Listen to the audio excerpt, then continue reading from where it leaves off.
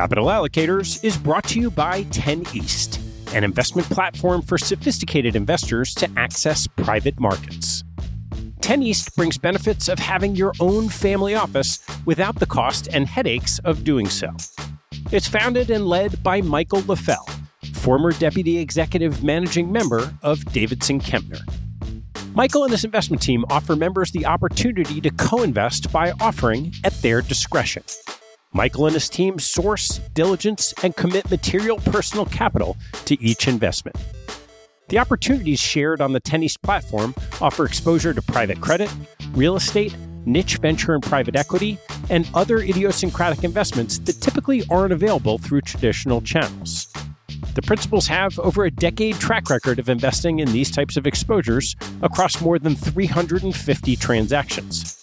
Post-investment, the 10 East team conducts ongoing monitoring and reporting, just as you'd expect from an institutional investment organization.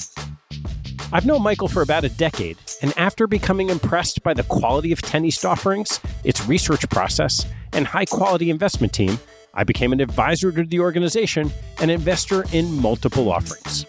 You can learn more and join me as a member at 10east.co. That's the number 10east.co.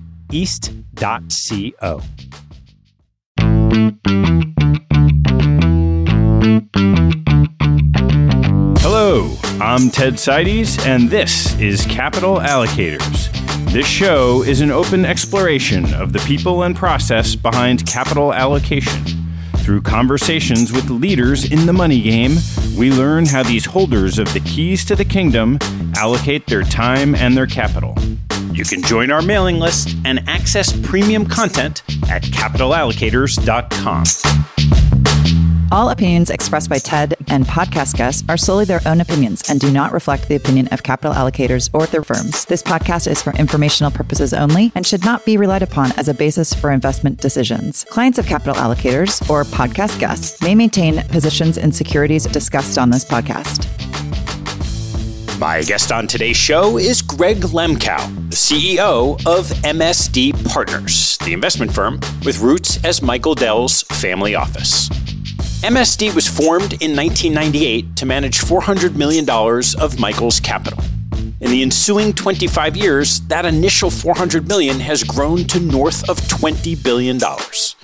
Greg joined MSD 2 years ago after a 28-year career at Goldman Sachs, where he rose to co-head of investment banking, served on the firm's management committee, and was widely considered one of a few candidates to succeed David Solomon as Goldman's CEO.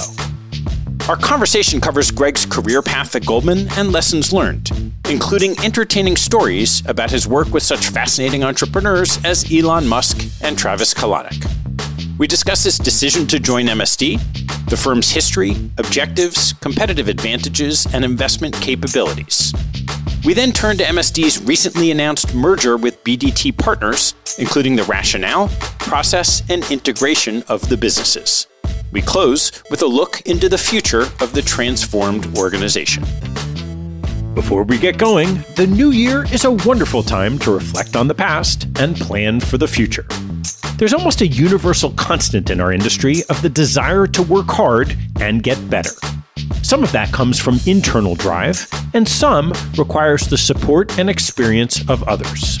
On the latter, we're here to help. We're hosting our third cohort of Capital Allocators University in New York City on March 9th. We'll teach important frameworks for senior professionals to reach the next stage of their careers. The one-day seminar offers a rare opportunity for allocators only to connect and learn from subject matter experts and each other. And in case you're wondering, yes, this is an explicit sales promotion.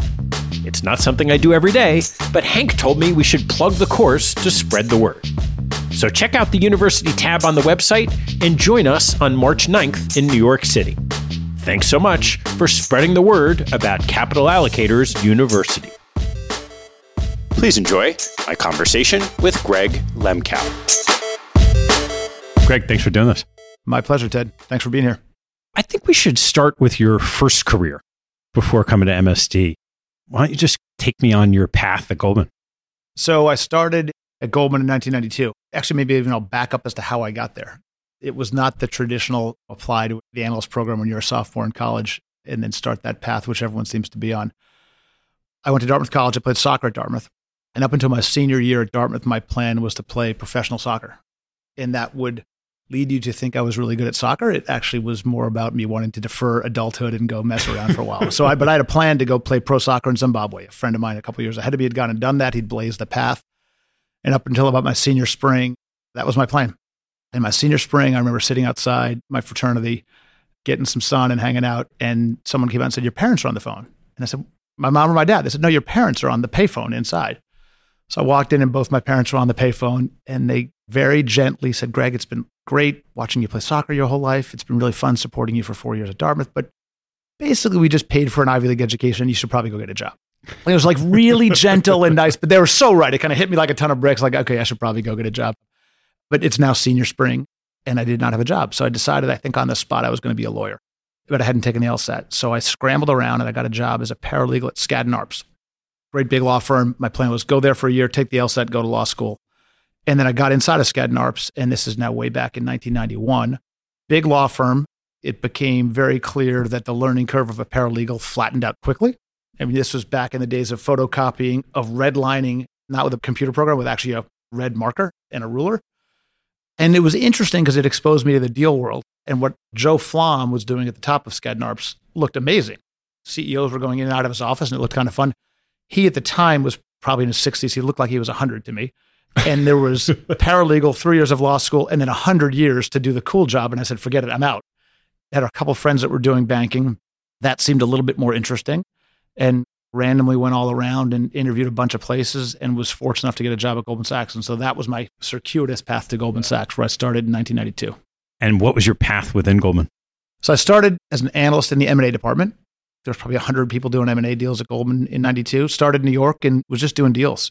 Was doing that for about 9 months, 10 months. And someone came into my office and said, hey, saw on your resume you'd spent some time in California. Would you think about going to the LA office? And I said, thanks, but no thanks. I'm with all my friends in New York. Life's great. And then the next day, somebody came by my office and said, hey, we really needed an analyst to go out to LA. What do you think about going to our LA office? And I said, God, these Goldman Sachs people don't know what they're talking about. I already said no to that guy. Thought a little strange. I remember the next day, someone said, hey, Gene Sykes, who's the partner in the LA office, is going to be in New York tomorrow, and he wants to meet with you about going to the LA office. And I was like, I'm thinking they're no longer asking. There was no more inflection at the end of the question. And kind of on a whim, I said, sure. It was unbelievably fortuitous because I got to know this guy, Gene Sykes, who was a partner at the firm in 1992, is still there. I think is probably the best M&A banker of multiple generations and ended up being a mentor of mine. So that was just a great opportunity to work directly with someone who became a big influence on my career. I did that for a while. I came back to New York, still doing M&A deals for a number of years, and started to do technology deals. And so this was before everything was set up in industry groups the way it is today, but you did 1 or 2 tech deals and all of a sudden you were a tech expert. And I spent a bunch of time going out to the West Coast. This is now mid to late 90s. The tech market started to pick up. We had a team out in the West Coast taking these companies public. And then you needed to figure out what do you do with the proceeds, or as the stock valuations kept going up and they were doing stock for stock pooling of interest transactions, how do you think about deploying those and doing M&A? So I'd fly out there and advise these companies on M&A. And eventually it was a big enough opportunity that a few of us ended up moving out there to start up the tech M&A business. And it's fascinating. It was a guy named Mark McMorris, who went on to go work at General Atlantic for a long time. And then Robert Smith, who eventually went on to go found Vista Equity, and me. The three of us went out there, all the same associate class, like 3 musketeers, started up that business. And it was great. And it was booming for a while, late 90s, early 2000s, transactions happening left and right, meeting interesting, cool entrepreneurs. And then that came crashing down. When the tech bubble came crashing down, I came back to New York and then moved from our technology business to our healthcare business. And at the time, I don't think I knew anything about healthcare other than I think I'd been to the hospital when I was born and maybe when my first kid was born. And that was about it. But there was a lot more happening in healthcare than there was in tech. And it was a big opportunity to kind of lead a business. I did that for a number of years until, about 2007, when David Solomon actually had just been named head of investment banking at Goldman, came by my office and he said, hey, we don't really know each other that well. He had been in a different part of the business. He was still relatively new to Goldman. And he said, I'd like to come talk to you. So I went to his office and he said, I've just taken over investment banking. What I really need is a COO to help me run the division. And I think you're the right guy to do it. And I looked at him and I said, that sounds horrible. And he's like, what are you talking about? Like, this is an amazing opportunity. We'll work hand in hand. I said, all I like to do is do deals. All I want to do is be with my clients. I don't want to spend any time internally. It sounds honestly like a dreadful thing to do. And he kind of looked flummoxed and said, well, I kind of need you to do it. And why don't you just work with me during the day on strategy stuff and helping to run the business. And then at night, you can do all your client stuff all you wanted on the weekends. Stupid me. I said, okay, that's fine. So I basically did 2 jobs for a full year. But I'd say that was another key inflection point because what David really taught me is how to be a manager. I mean, he was a really good runner of businesses. And it was a skill I didn't really have. I was so focused on my client time. And I really got a great opportunity to spend time with David helping to run the division. Did that for a year. And one of the key things we were trying to implement at the time was driving the business more globally, really trying to build out our businesses. And so at the end of a year of doing that, he said, if we really want to live by this global strategy, why don't you move to London and help run our tech media telecom group out of London? So I went to London. I started commuting in maybe the beginning of 2008. I moved over there in the middle of 2008. My family moved over the fall of 2008, and then the world stopped. It was a harrowing time to be in London as an American investment banker as the financial crisis was hitting, probably even more acutely so being a Goldman Sachs investment banker. It was wild. Those early days of the financial crisis were scary, but it also ended up being incredibly character building because you go out there while you're probably the pariah to society and you go and build relationships with clients who are predisposed to not want to like you and probably blame you for the world collapsing. But you keep investing and you spend time and you bring good ideas and really build close relationships. So I ended up being over in London for 5 years. I did 3 years as tech media telecom. I then did 2 years running global M&A. At the end of 5 years, it was really a moment of, do you stay there forever? Because my kids were of the age about to go into high school and I was going to have a kid in high school for what seemed like forever as I've got 4 children. So we took the opportunity to come back, came back to New York, was running M&A for a couple more years, then took the role of running global investment banking. And that was what I did my last handful of years before I left Goldman. When you look at that period of time of the financial crisis, what's your favorite story or example that embodies this concept of, boy, this is tough, Goldman investment banker in London, but you got to keep going? There are a few moments. I'd say every Sunday night before I'd go to bed, just given the time difference, I'd call back to my friend Stephen Scher, who was a partner and was in New York at the time and really close to the action. There's a couple Sunday nights in a row we were like, I don't know what's going to happen when you wake up tomorrow. It was reasonably scary. There was a moment I remember sitting with my wife right around Thanksgiving at our dining room table and just kind of looking at each other like, I think Lehman had gone under at the time. And it's like, we could just be totally wiped out, but got 4 great kids and we got you and me. It's going to be okay. And you realize it is going to be okay. And then on the client side, people would joke around in New York about, yeah, you go to cocktail parties and you don't tell anybody what you do anymore. You try going through border control. You go through customs and you're the investment banker with the American passport, you would get grilled. You sort of say, I'm in finance, and they kind of ask, and then finally get down to the fact you were a Goldman Sachs investment banker. And they basically looked at you if it wasn't you that caused the financial crisis, personally, you definitely knew the guy that did. But there was one great moment I was in France, and I'd taken French all the way through high school and in college. I could understand it. I probably couldn't speak it that well. But the French love to speak French in meetings when they think there are people who don't understand French in the meetings. And so they would be talking openly about me, everyone in the room, not thinking. And you kind of have to sit there impassively and not react, but hearing everything they're saying, which is always entertaining. And then you leave the room and you tell your colleagues what they were saying about you, and you realize they probably don't like you that much. So in your time in banking, I know there are a lot of stories of things that you were really in the middle of with now very well-known entrepreneurs, particularly in the tech space. There's probably no one more in the press today than Elon Musk. I'd love to hear about your relationship and maybe a story or two working with Elon. I'd say one of the great benefits, especially in the last handful of years, and having spent a career of 28 years around the technology industry as it really evolved, I just had the privilege of working with Michael Dell, for example, Mark Benioff, Daniel Ek, Jack Dorsey, Elon Musk, Travis Kalanick. And so it's sort of just fascinating personalities building really world-changing companies in a lot of ways. So interestingly, Elon wasn't a close client of mine, but I got called into a situation when he was attempting to take Tesla private. This is back in 2018. And I remember it vividly because I was moving my daughter into college. She was a freshman at USC. It was freshman fall weekend. And Elon put out his infamous tweet around 420 funding secured. Then he called the bankers, which was slightly out of order. So we went up, we had a meeting at his house at 10 o'clock. A handful of us went there to go figure out, all right, what's going on? How can we help? I remember the first logical question I asked us, first of all, why do you want to go private? And Elon looks right back at me and he says, well, do you believe that humans deserve to live continuously? And I kind of paused because it's a little bit of a pet peeve when people answer a question with a question, but I was like, okay, I'll bite. Yes, I do. And he said, well, these short sellers that are taking away all of my time and focus, I've got to try to run Tesla and I've got to try to run SpaceX.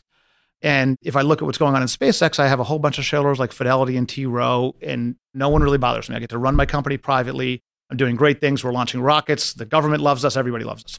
Over here, I've got shareholders like Fidelity and T. Rowe and others in Tesla, but I also have all these short sellers, and they're out to get me, and they're posting false information, and it's a massive constraint of my time, and it's taking away from either my ability to build these cars that are going to save the world, or if the cars can't save the world, my ability to launch these rockets to Mars, because if we're going to ruin this planet, we need to go colonize Mars. So I kind of listen, which all makes logical sense. I kind of chuckle a little bit. He says, do you not believe me? I was like, no, I fully believe you. And he says, let me go show you something. We walk into the next room, and he's got this massive map on the wall. And he's like, here's Mars, and here's how I'm going to colonize it. Never seen Mars before. It looked like it was Mars. It could have been Ventura County or something like that. But he had an actual plan on how to colonize Mars. And it made you think this guy thinks bigger than anybody else. And he is not messing around when he puts his mind to something. He's really going to try to go do it. We then plotted for hours into the early morning how we could actually think about raising the capital to go take Tesla private, which was a pretty hard task at the time. So we said, all right, give us a week. We're going to go run around. We ran around the world.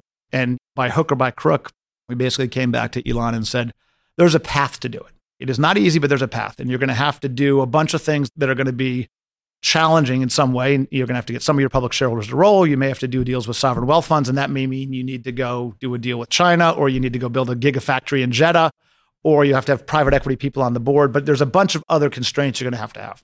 And I wouldn't say we were trying to talk him out of it, but we were trying to let him know that maybe the short sellers aren't that bad of a thing. And we went through the long thing, and he said, oh, I kind of like it the way it is now. Let's just kill the whole thing. And so that was it. It was like a week of craziness. And then he went back to running Tesla. But it was a wild time. I think he left that meeting at 2 a.m.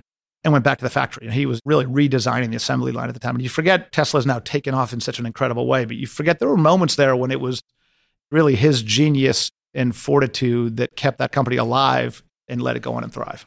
So another one in the public eye this year with super pumped was Uber and Travis.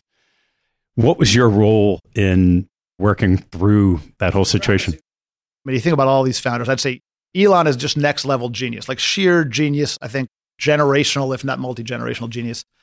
Travis, I'd say, is just the most impressive executor I've ever seen. I mean, anyone who builds a business model who at its core is taking on the taxi and limousine commissions in every single city and winning, the guy's got to be able to execute and be relentless. My role was actually, at that point, it was advising the board. It was when the board and Travis were having a fight. And Benchmark and Travis in particular were having a fight. And at the same time, we were trying to take capital in from SoftBank. And so it was negotiating a deal with SoftBank, who in classic SoftBank fashion was saying, either you take all of our money or we're going to go invest it in Lyft and kill you. It wasn't like a one friendly negotiation. So you're trying to hold all of this stuff together while effectively negotiating Travis's exit in a way that made everything work. And it was as complicated a thing, I think, as I've done, partly because you had two people who'd been so successful, or the two groups, the Benchmark group and then Travis, who'd made each other a lot of money, but I've never quite seen anybody at odds. And so you'd work out all the details. You'd finally get to a transaction that worked. And invariably, you'd go to one side, you'd go to Benchmark and say, all right, we got a deal. And they said, has Travis agreed? I said, yeah. They're like, well, then we don't agree. Because if Travis agrees to this, there's something we're missing that's bad for us. And you kind of go back to the drawing board. You'd renegotiate the deal again. You'd go to Travis and say, hey, we're done. We're all signed up here. And he'd say, well, does Benchmark agree? And we're like, yeah. And he's like, well, God, then it can't be a good deal for me. And like for months that would go on. It was borderline crazy. We finally got it where we were able to land the plane and get the whole thing done. But it was impressive, like Sun Tzu style art of war. But we finally did get a deal done. And at the end of the deal, I got a text from Travis and he said, hey, I'd like to meet you for a drink. And, we'd been at war for a while. It was dicey. So part of me was thinking he was going to put a hit out on me or something. And so I ventured up and go have a drink with him. And in classic Travis fashion, he goes, hey, like for an investment banker, you're okay. You probably even earned your fee here. That was about as high praise as you could get from anybody. And instantly, it actually began a relationship where after he and I, for months, had been at odds, have become friends. And the subsequent world, as I've gone on to MSD, actually become an investor behind him in his next venture, because I do think he's a really impressive entrepreneur. But it was an auspicious beginning to a relationship. With that long of a career that you had at Goldman, there's always what seems from the outside, either navigating politics or getting yourself in the right place. What did you learn about working with an organization like that? It's interesting, the perspective from the outside versus the inside. I truly think it's a special firm. I think the people are unbelievably talented. And I think the culture is special. It really is a culture of teamwork. And the whole place is driven by the better we do together as a firm, the better we'll all do individually. That was an environment, being an athlete my whole life. I loved competing in a teamwork-oriented environment where we had a whole bunch of people kind of all going in the same direction. People always say, gosh, how'd you get to where you got to? I don't know is half of the answer. There's a little bit of luck versus skill and almost sliding doors. Had I not gone to LA, would I have met Gene Sykes? Would I have developed the same way I did had I not taken this job? And so you never quite know. And if you think about the path I took in my career and you look back, you say, man, you were really calculated. You made all these moves along the way. None of them were calculated. It was all a random walk as to how I ended up in each space. But I'd say the one lesson through all of it, looking back, was embracing change, was actually showing that you've got the ability to be successful and impactful in multiple different places. And once you did that once or twice, then actually the world opened up, because anytime there was an interesting opportunity where they thought they needed somebody to go build something, I would usually get the first call to go do that. So I think that was helpful. And then the other piece, you hear about the hours of investment bankers. You work a lot, but ultimately anything you're going to spend that much time doing, you better like. And that's what I always tell anyone who wants to start in investment banking or think about doing it. You got to like what you do, whether you like the ultimate job or client service or giving advice or the ultimate industry. But if you don't like what you do, you can't be good at it. And just for whatever reason, I liked it. I love doing transactions. I love being a trusted advisor to clients and trying to solve problems for them. Whether it was 2 years into it or 28 years into it, it was always interesting enough and energizing to me to keep me going. You mentioned that David Solomon was gifted at managing people. What did you learn from him that you hadn't been exposed to before? Blunt talk, like giving real direct feedback. It's an amazing skill and a liberating skill, and not many people do it. I think it's actually one of the biggest things holding back people from becoming effective managers. I'd say, if a place like Goldman Sachs, I'd say if you asked anybody there, everyone there would tell you they're top quartile, which is mathematically impossible. But it's probably because they've all been told they're top quartile. And David would not do that. David would give you direct feedback on what you did well, on what you did poorly, what you could do better. I saw him do it with me. I saw him do it with other people. It was, in the first instance, it's jarring, and then it's liberating to actually hear it. And I remember the person who ended up taking the job after me, that COO job, it was sort of a rotational job. She asked me for advice. She said, what do you think about it? I said, listen, it's an amazing experience. You're going to learn a ton. If you're the kind of person who needs positive reinforcement, hire someone to do that for you. Like when you get home from work, just hire someone at the door who's going to say, you did a great job today, because you're probably not going to get that from David. But if you actually want to get much better at what you do, he will be incredible in terms of giving you direct feedback and then teaching you how to do that. As I've gone on in my career and managed people would much rather know where they stand, what they're good at, what they're not good at, as opposed to kind of get smoke blown at them. And so I'd say above everything, it was that ability to talk straight and give real feedback that was quite helpful. After 3 decades at Goldman, why leave? Opportunity more than anything else. So I wasn't looking to leave. I truly loved what I was doing. My last role there probably was, I keep debating what the best job at Goldman Sachs is. It's either running investment banking or running M&A. It might have been running M&A because that was super fun. It was really about being with clients more so than managing people. And I was running it with a guy named Dan Dees, who's still there today. And he and I had started as analysts together in 1992, had gone through these crazy paths, and were running the business together, and we were really close friends. So it was fun. I wasn't looking to leave. In May of 2020, I got a call from Michael Dell. And Michael I'd gotten to know and respect as a client. We'd spent a bunch of time together when he took the company private. He then did the EMC deal. He did VMware, squeezed out, went back public. We had a battle with Carl Icahn. We spent lots of time together. And then I also happened to have a home near his home in Hawaii. And so we'd spent some personal time together. So I'd gotten to at least know him and his family a little bit, all of which is helpful if you're thinking about aligning with an individual as opposed to purely an institution. Anyway, he calls me out of the blue. We weren't in the middle of a deal, so it caught me by surprise. And he said he had this business MSD, which I knew about. It's gone from a family office to this institution. He thought it could be a lot more, and he wanted to get new leadership in to take it to what it could be. And he'd spent a bunch of time thinking about it and talking to different people, and it kept coming back to me, and he thought I was the right guy to run it. And I very politely said, that's really flattering. Thanks, but no thanks. I've got a job. I love what I'm doing. I'm okay.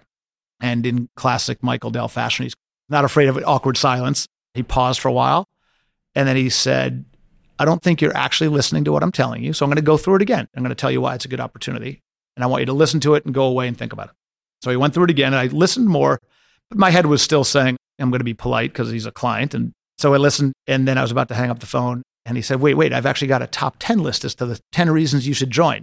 And I kind of laughed. He's like, no, I really do. And it was 14 reasons. I just got to go find it somewhere, but it was great. So he texted it to me, clearly put a lot of thought into it. So I said, I'll take it seriously. And I went away, and I still wasn't initially inclined to do it. And then as I stepped back and thought about, all right, I was at Goldman for 28 years.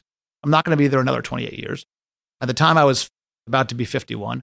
And of all the different things that had come across my desk, this was an opportunity to take an investment platform at scale with a great reputation and great people, be the CEO day one, not be the CEO in waiting or the co-head with someone whose name was on the door, but be the CEO of a business and have a growth mandate, because Michael wanted to really build this, not just have the mandate, but have the capital that the Dell family was going to put behind the growth strategy. And then I'd say most importantly, have this great business builder in Michael Dell as a partner and a thought partner.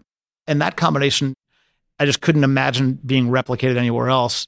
So I took the leap. I said, gosh, this is so interesting. I have the chance to go build a business with a guy like Michael, with a great team, become an investor, which seems like a relevant life skill, especially at the age of 50, and go have a 15 plus year run doing something different, like a real full second act. So I jumped. What was on that top 10 list?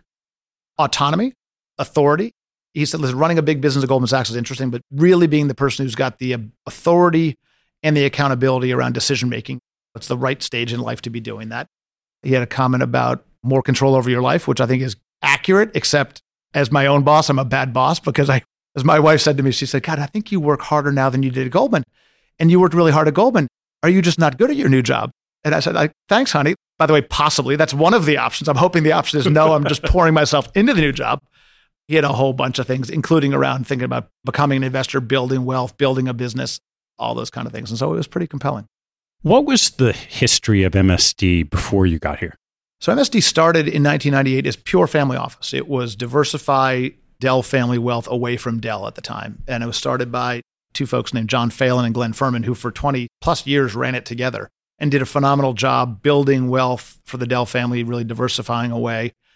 There were multiple iterations of public strategies, private strategies. About 10 years in, they formed MSD Partners, which is a registered investment advisor, which allowed them to take outside capital. He had a whole bunch of friends of Michael along the way who were saying, hey, you've built this thing. Can we invest alongside you? As a family office, you couldn't. As an RIA, you could. So it really began to build up as an investment firm, largely with Dell family capital, but other family capital. And then over time, as they built out different investing verticals, in particular in credit, institutional capital. So by the time I'd gotten here, it was a meaningful investment business with a really big credit business, with a great credit team, a real estate business, a private capital business. And there were still a handful of public strategies, which had been a big part of the business, but was a dwindling part of the business by the time I got here. Was there an investment DNA? The core thing at MSD has always, in my mind, just been hardcore investors. Value-oriented, but doesn't have to be 4 times EBITDA. But the tagline, which I love, is long-term partners in a short-term world. And the world is, I'd say, in the 25 years of MSD has gotten increasingly short-term.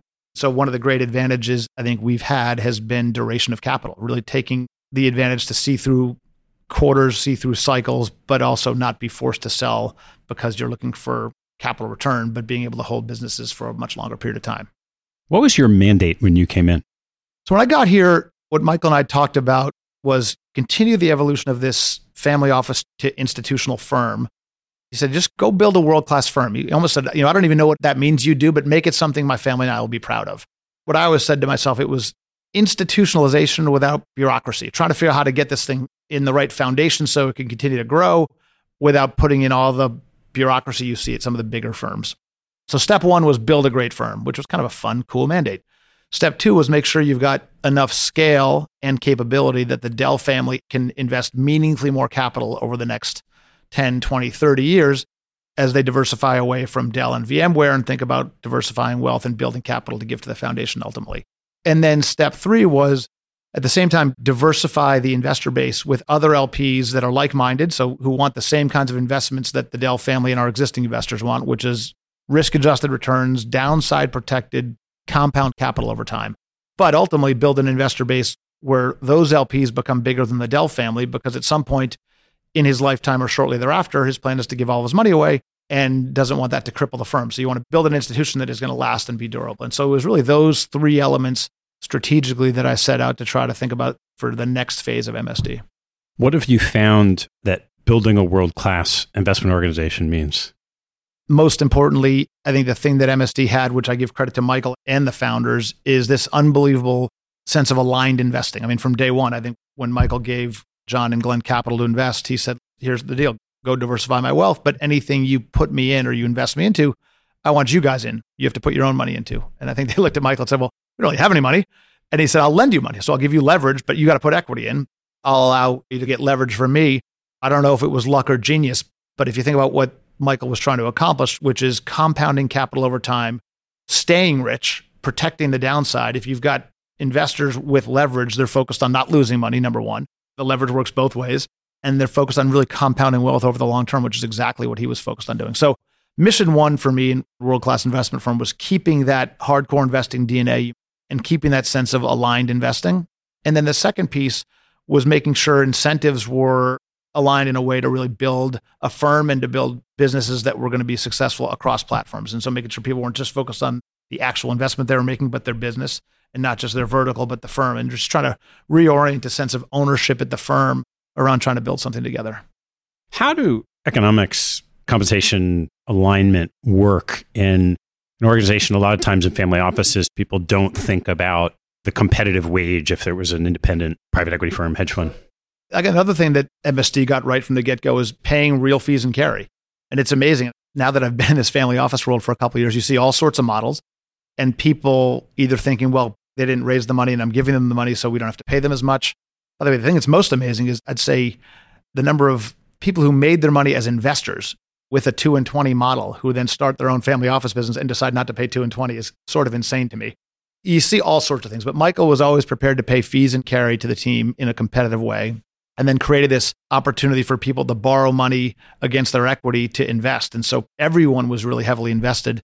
And I think one of the things that was critical to our business is outside of the Dell family, if you look at the partners and employees of the firm, we are the biggest investor across all our funds. And so it's very different than the world where I think alternatives in private equity has gone, which is a little bit of the other people's money and you're paid to deploy capital as opposed to paid to invest capital.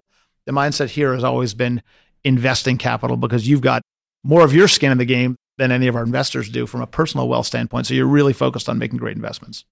As you start thinking about this as a business, in addition to the investment side, where do you think your competitive advantage lies? The thing I said really from the time I got here is there's a lot of capital out there and there's a lot of really smart people. So we've got to figure out what our edge is. And we should only be investing where we've got, what I like to say to the team, we have a right to win. And so there's a handful of places I think we do have a right to win. We talked about duration, but duration of capital makes a real difference. And being able to hold something for 10 years, not 5 years, or forever, not for 10 years, it makes a meaningful difference. And I think the world has gotten more and more short-term, in particular in the alts world of trying to get capital returned to shareholders quickly. And so going to a family business owner or to a founder of a company and say, listen, we can hold you for 10 years or we can hold you forever, makes a meaningful difference. Duration is an advantage.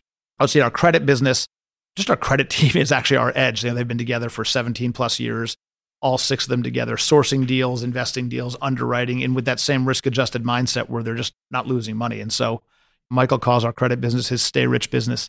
So that team, I think we've got a real advantage and we should be continuing to deploy capital across that business effectively. In real estate, I'd say we have 2 advantages. One is duration. We bought an asset last year. It's called Cira Square. It is a building in downtown Philadelphia. It used to be the post office, I believe. It's the current headquarters for the IRS. It's right by where Drexel and Penn and the Children's Hospital all converge. And everybody who looked at this business said, man, it's a perfect place for a life sciences lab. It's got big ceilings and biotech is going crazy. Then the one issue is the IRS had 7 or 8 years left on their lease. So anybody with a 10-year fund couldn't invest in it. By the way, anyone who just wanted to take a coupon, it was too short-term. And our view was we have forever capital. So why not buy it? We'll collect coupons from the IRS for 7 or 8 years. I'm pretty sure they're going to have the money. So there'll be money good on their rent. And then in 7 or 8 years, we've got the flexibility to then go develop it as a life sciences lab. Or by the way, if that doesn't make sense in 7 or 8 years, we can develop it how we want to. And so that's a place like I don't want to go compete against Blackstone and Brookfield in real estate on price. We're going to lose all day long. But if we can compete on duration, we'll do that.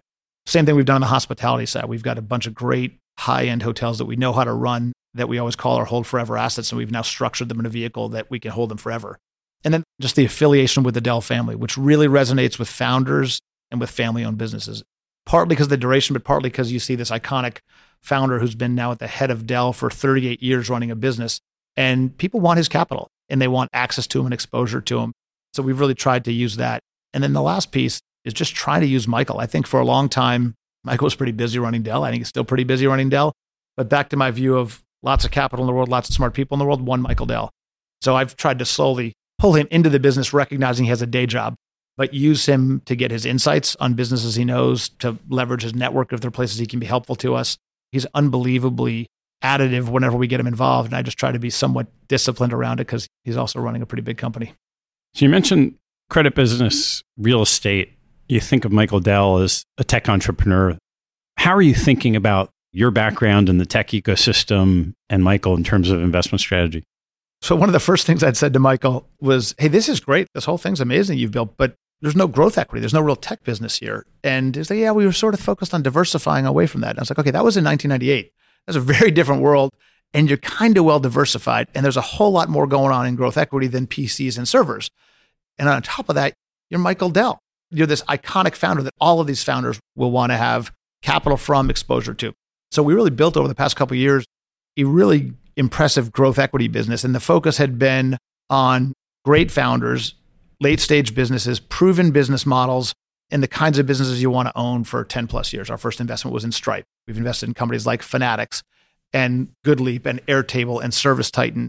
That's been incredible. And that's another place where we've leveraged Michael. We did a dinner down at Michael's house around the Formula One in Austin last year and invited 10 tech founders to come to his house for dinner. And I think we went 10 for 10, not surprisingly.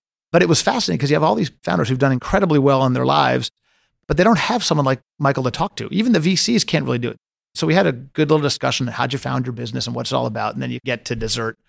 And someone said, well, what was your first hire from outside your founding group and did it work or not? And you kind of ended up going around the table and it was like, I don't know, 50-50. It worked and it didn't work. And then it was, how do you raise your kids with wealth? Do you let them fly private? Do you make them fly commercial? How do you deal with personal security? And all these founders were just pouring themselves out and all the questions they always wanted to ask, but you really couldn't. It was fascinating in really having that expertise of someone who's only 57 years old, but it's been at it for 38 years in the tech world as a mentor to these founders is amazingly powerful to us as an investor, but it's just powerful to us as a firm. How have you thought about public market investing? It's hard. If you look at the last 15 or 20 years, it's hard to beat the market. I think given the move around indexes and all the fund flows and electronic trading, I think it's been hard. And I'd say that if you look at the history of MSD, for a long time, it had been a value investor and a public market investor.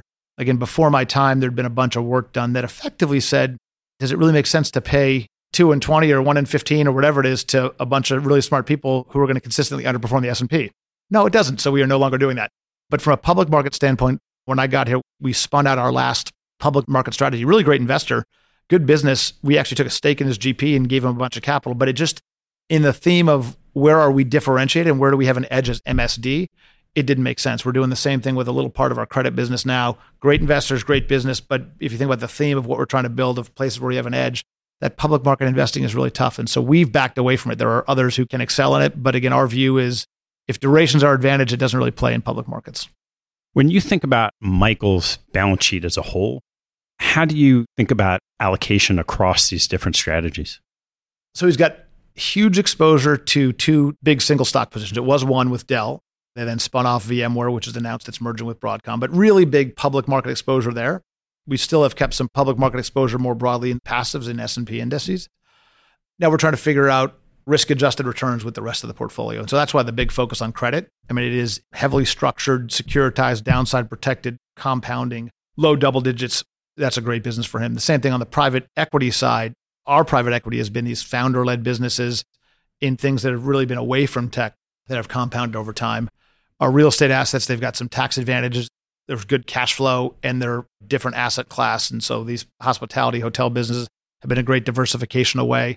And then growth is getting a little bit more upside in the portfolio. We've kind of gotten to the point you can take a little bit more risk and get a little bit more upside.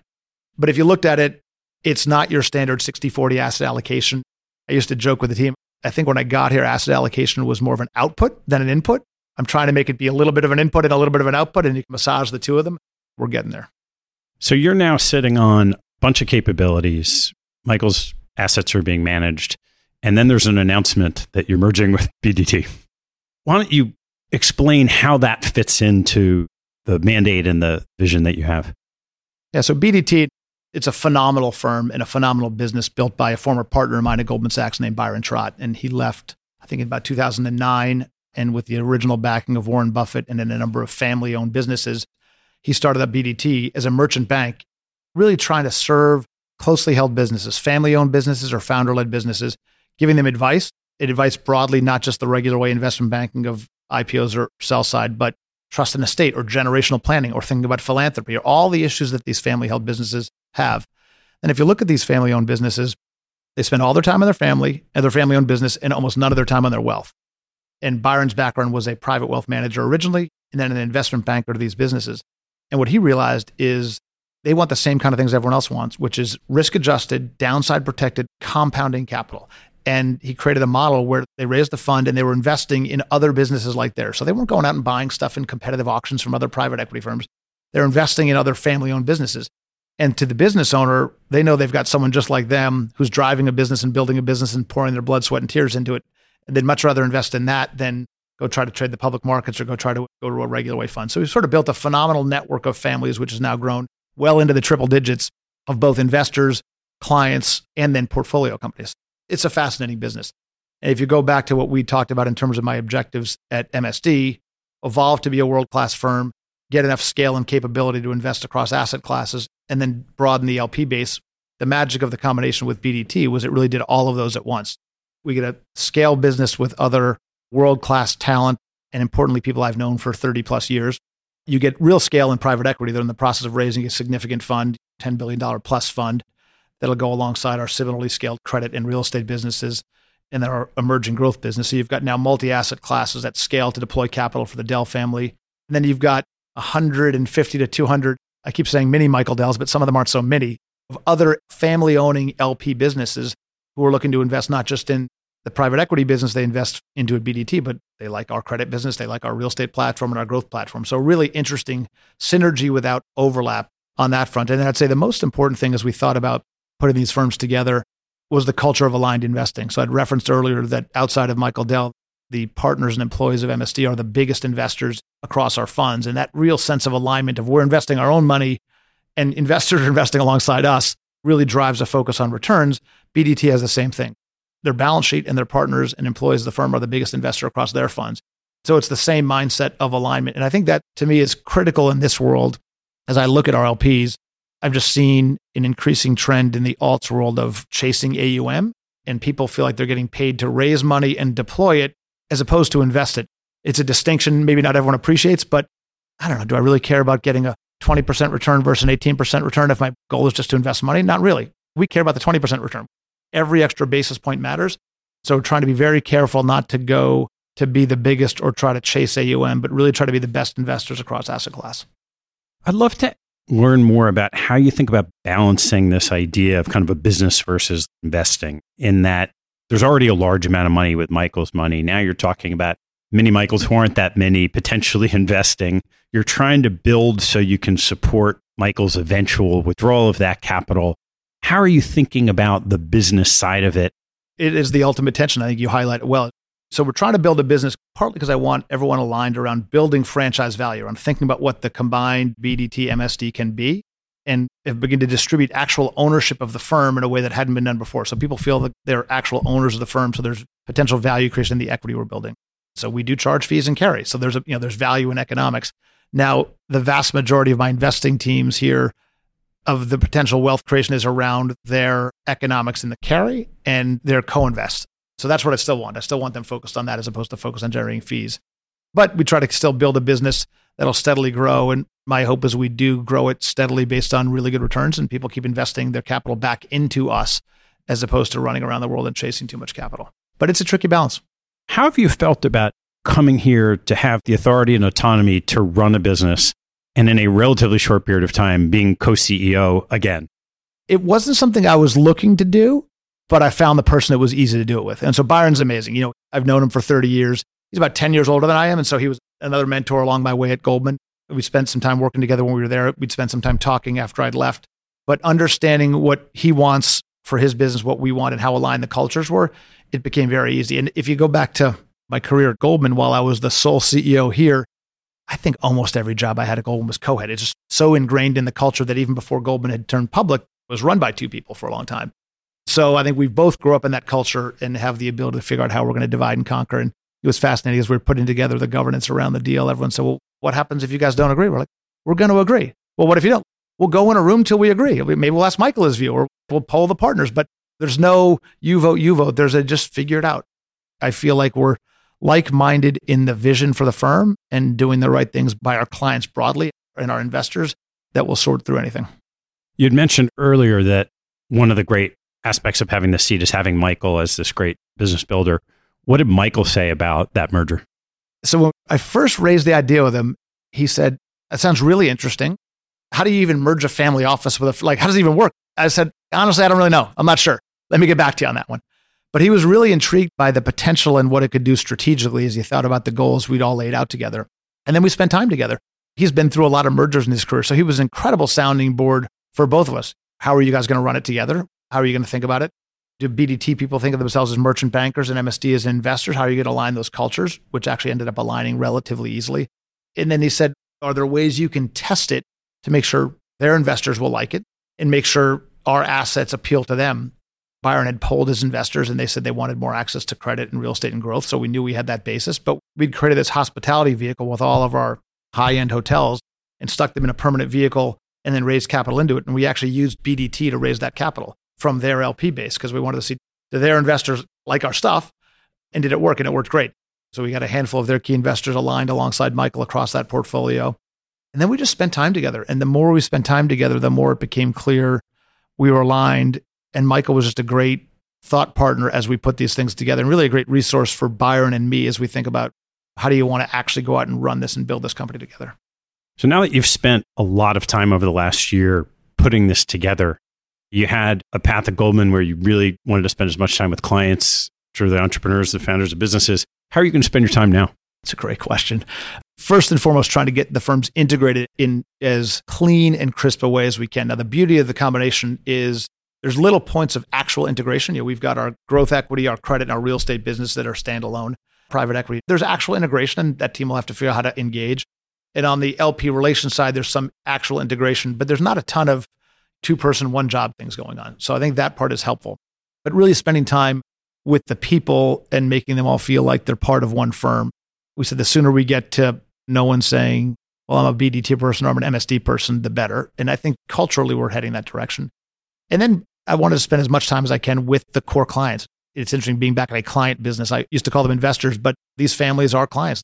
We could be advising them on philanthropy, on investing. They could be investing in our funds. We could be advising them on M&A. And so thinking holistically about how we can help these families. BDT advised the Patagonia family on this recent thing they did, which is in the news. And so now that's a fascinating topic to any founder that's out there. And so it's really interesting to be able to go back and engage again with clients on issues that are important to them and finding out how we can solve them. And it's actually different than showing up and saying, hey, can I invest in your company? And they say no, and you have to leave. But it's like, what are your issues? How can I help solve your issues? And I think one of the potential opportunities for the combination is if you think about where BDT built their core LP base to begin with, it was really Midwest industrial consumer businesses. And it's obviously expanded across the country and industries into different geographies outside the US. But if we can take that model of really serving these family-owned businesses and broaden it to the technology world of serving these founder-backed businesses, I think there's a massive opportunity. I think these founders themselves have been underserved in terms of advice. Their companies have been well-served, but I think the founders themselves know how to think about wealth diversification and deployment of capital and philanthropy and all the issues that they face. And Michael's an amazing bridge, both generationally and geographically around those two worlds. As we're coming out of this COVID period with virtual work, and BDT's presence is in Chicago, yours has been in New York. What have you learned from that period of time that's either made it easier or harder to take these two businesses and effectively merge them together? I am a huge proponent of in-person. By the way, I live in Bedford, New York. My commute's a pain in the ass. There's nothing better than actually not commuting for a couple hours a day and working from home. But as our COO, Brendan Rogers, says, the magic happens when you're together. And this is an apprenticeship business in every way. So the more we can be together, the better. And that's on a standalone basis, even more so on a combined basis. Now, the good news is BDT has a pretty big presence in New York. Chicago is still their biggest presence. The objective is really to get the two New York offices together as quickly as we can. And that will then become our biggest presence. So if we can get those teams together quickly and then begin to travel around and start to make it feel like one firm, that'll be the key. What I've tried to do, I've seen all of the fits and starts around work from home and return to office. And I don't think anyone has gotten it right. And I've seen it go wrong in a bunch of places. And what I've tried to tell the team is it's an apprenticeship business. We're better when we're together. Sometimes you're going to be traveling. If you have a doctor's appointment, you want to work from home one day, or you got your kid's school play, like I'm not going to take attendance. But if you're at home, you're not on the road for business, come to the office because we're better together. And yeah, it's a bit of a pain to go commute, but if you want to teach the next generation and collaborate and have meetings that aren't starting and ending every half an hour by Zoom, you'll do much better together. And I think that's what we've really tried to push here. And I'd say for almost every day but Friday, I think we got it. Michael's capital historically, you've had these internal teams. There's also been investing in other managers. And as you've seen that full spectrum, How do you think about those trade-offs and where you'd want to allocate to his capital in this case? So as part of the combination, we'll still peel out and have, I think, the old legacy MSD Capital, which we're going to rename Dell Family Office to avoid any brand confusion. But there'll still be investments that don't make sense in the funds. There'll still be a big cash position. There'll still be exposure to passives, and we can get exposure to some earlier stage growth through third-party managers. We don't really have that much exposure to commodities. We can do that through third-party managers. So there's still great use and value in third-party managers. My aspiration is that the combined BDT MSD will be the alts platform of choice for Dell Family Office, because we think we've got great investment opportunities that align with what he likes after knowing it for 25 years. But we won't be able to provide everything. And then I'd say my view, and everyone has a different view, is focus on net return. Find the best investors and focus on the best net return. So you got to be cognizant of fees, but I think so many people are so focused on how do I get a discounted fee, or how do I get fee free, or how can I get free co-invest to weigh down my fees? I think they're missing the bigger picture. Like, focus on the guy who's going to get you 3 or 4x your money for whatever the fee is, as opposed to the guy who's going to get you 2x for a discounted fee. And I think there's a lot of that, especially as some of these businesses have gotten so institutionalized and there's consultants on top of the institutions. So everyone has a little job to fill out their spreadsheet and is missing the opportunity to step back and figure who's going to get me the best actual risk-adjusted returns on a net basis. So you've mapped out the business plan for combined MSD BDT over the next, whatever it is, 5 years. What are you aspiring to create in terms of the business? I think we want to create something where the best long-term oriented investors, and I think that's going to be mostly, but not exclusively, mostly family offices or founders or individuals. We have a handful of really important strategic partners on the institutional side, as does BDT. So that class of investors wants to come to us to be their solution provider across whatever asset classes we think we have the right to win in, which day one will be long-term private capital, credit, real estate, and growth equity. We may build more, but I think that's kind of enough, and it sticks to our knitting day one. And then where any family-owned business or founder-led business says, these guys know how I think, they've worked with 200 other families that see all the same problems I have. I want to be part of that network and part of that world. And so I can ask Family X or Family Y how they did it.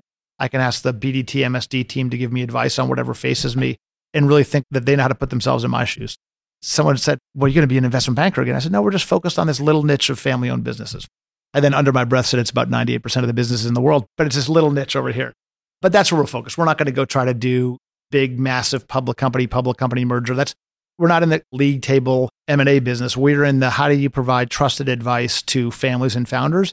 And that could include capital, and it could include anything. Well, Greg, I want to ask you a couple of closing questions. And I want to start with one that's a little bit different, because I know you have a sister that's sitting at the top of JP Morgan. Was there anything in your upbringing that you've tried to instill in your kids to have that kind of trajectory across the family? So my sister runs the wealth management business at JP Morgan. My other sister runs all the events and conferences for Mike Bloomberg at Bloomberg. And then my brother's been a 20 plus year wealth management advisor at Goldman Sachs. If you went to our house in the 1980s, there's zero that would have indicated any of us were going to have any success. Like zero. I think we were sitting around throwing stuff at each other after school, watching the Brady Bunch or something like that. I don't quite know what happened. Now I say that and my mom is going to get mad at me. My parents were awesome. They were great parents. They inspired us without pushing us. They kind of let us do what we want. They let us figure things out. I think it was fun being part of a big family, but it wasn't like we were sitting there watching Wall Street Week and grinding out math models or something like that. And as we've gone through life, again, back to the random walk of luck or skill and the sliding doors, we've each found a path that has been great. And we are each, interestingly, I'd say at the same time, supportive of each other, but quite competitive in like a fun way. When my sister was at JP Morgan, I was at Goldman, we'd have some fun jousting back and forth. What's your favorite hobby or activity outside of work and family? I'd love to go out and play golf. And I'm not particularly great at it, but it's a great way to go spend 4 hours outside. I'm fortunate enough to be able to do it in really beautiful, interesting places, and almost often with really interesting people. It's also an amazing tool in business, and it amazes me how few people understand it. But I'd say in 28 years at Goldman Sachs, I don't care how brilliant I might have been in any meeting, never once did a client say, God, remember that time we flipped through that blue book and you took me through that DCF and wasn't that magical? And I was like, that never happened. But the amount of times I remember that time we spent 4 hours at this golf course or that golf course. And the other thing that's fascinating is it teaches you three things. One, it teaches you someone's temperament because everyone hits a bad golf shot. So you see how they are. Two, it teaches you how they treat other people.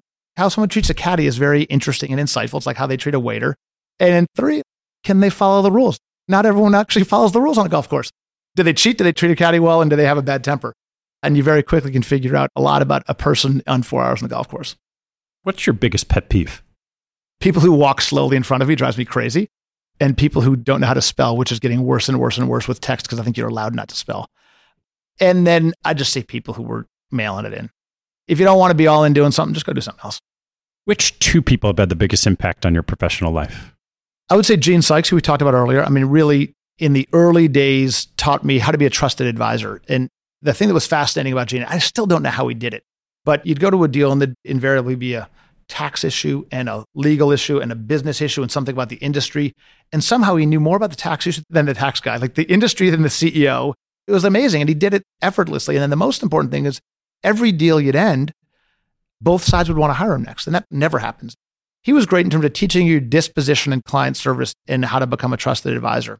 And I'm now going to be torn. I'd say David Solomon did teach me a ton as a manager, but Michael Dell's taught me a ton as a business builder. And I feel like I'm in that mode of trying to build a business now. His ability to really just rise up out of all the day-to-day BS and think strategically. Even when he was sitting down with Byron and me one time, as we were talking about how we're going to divide all the tasks. I said to Byron, like, how many important decisions do you make in a day or a week? And Byron's like, I don't know, 30 or 50. And Michael's like, you're doing it wrong. And he was like, what do you mean? It's like, I make 6 to 12 a year. All that other stuff that you think is important, number one, isn't important. Number two, someone else can be doing it for you and freeing up your time. We do now think about how we want to run this business and divide up the world and have the most impact on this combined client base. It's been a great lesson for both of us to figure out where you can let go, where you can get other people working with you to do their highest and best use and focus on the big picture.